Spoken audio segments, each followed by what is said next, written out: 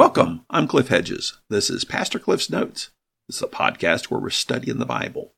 We're finishing today Ephesians. Today is episode 635, and we're looking at Ephesians chapter 6, verses 21 to 24. Let's read our passage. Tychicus, our dearly loved brother and faithful servant in the Lord, will tell you all the news about me so that you may be informed. I'm sending him to you for this very reason, to let you know how we are and to encourage your hearts. Peace to the brothers and sisters, and love with faith, from God the Father and the Lord Jesus Christ. Grace be with all who have undying love for our Lord Jesus Christ. This is Paul's letter to the church in Ephesus. Paul's writing this letter from Rome, and his purpose is to encourage the church, to lift the church up, to give them some theology, a bigger picture of what it means to come to Christ, particularly as a Gentile. And then he's given them some practical applications to live by. He gave some ethical concerns, and he talked about relationships within the household, and then he talked about spiritual warfare and persevering in prayer. This is the close of Ephesians, where he's just wrapping it up with some personal greetings. Verse 21, he says, Tychicus, our dearly loved brother and faithful servant in the Lord, will tell you all the news about me so that you may be informed.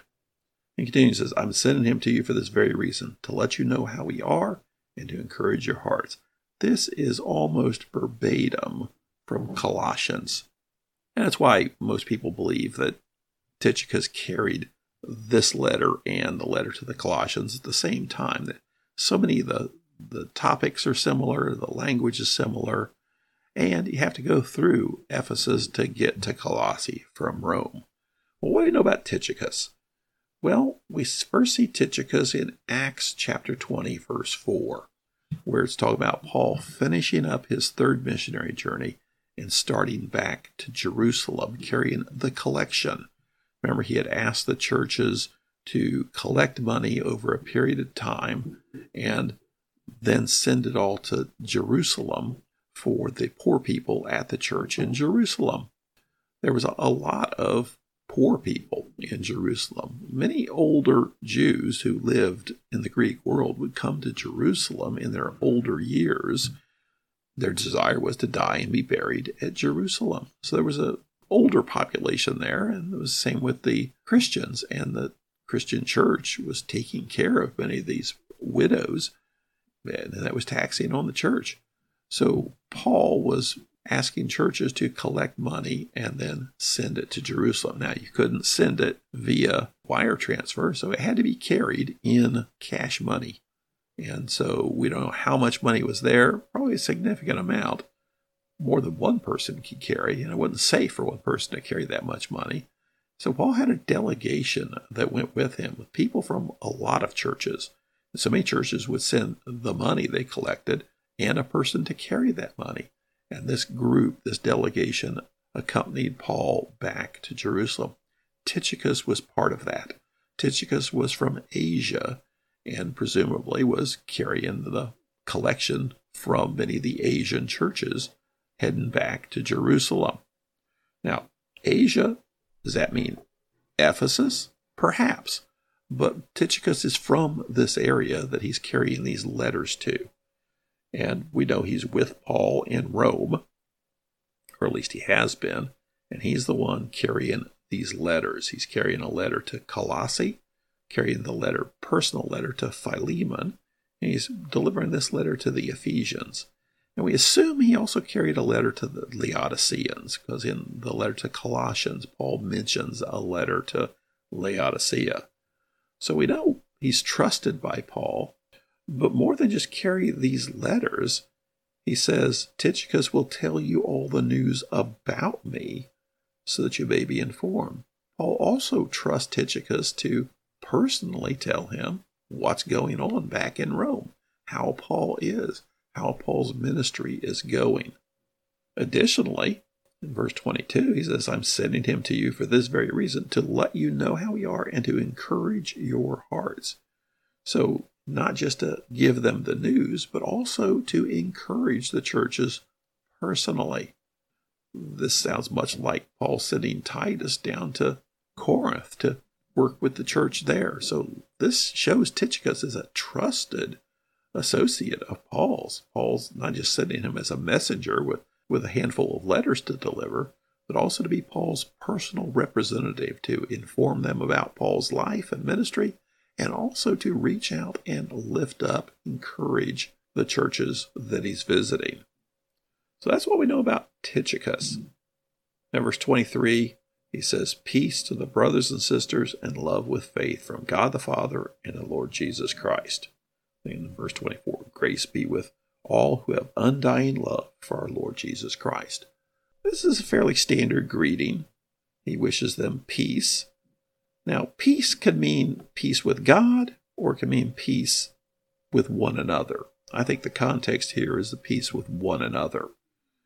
And so he says, peace to the brothers and sisters, and love with faith. So peace with one another and love for one another. Yeah, it's with faith. And I think it's just amplifying the idea that true peace and love amongst one another only comes through the Holy Spirit. That only comes through faith, because that's something that we don't naturally do. Yeah, we can love friends, we can love family, we can love people that are lovable, but love in a community of people that sometimes just rub each other the wrong way, that's only available through the Holy Spirit. And so that takes faith. Faith allows peace and love amongst one another. And he specifically says, from God the Father and the Lord Jesus Christ. Some people want to make something of the order here, that you have peace and love, then faith, then verse 24, grace.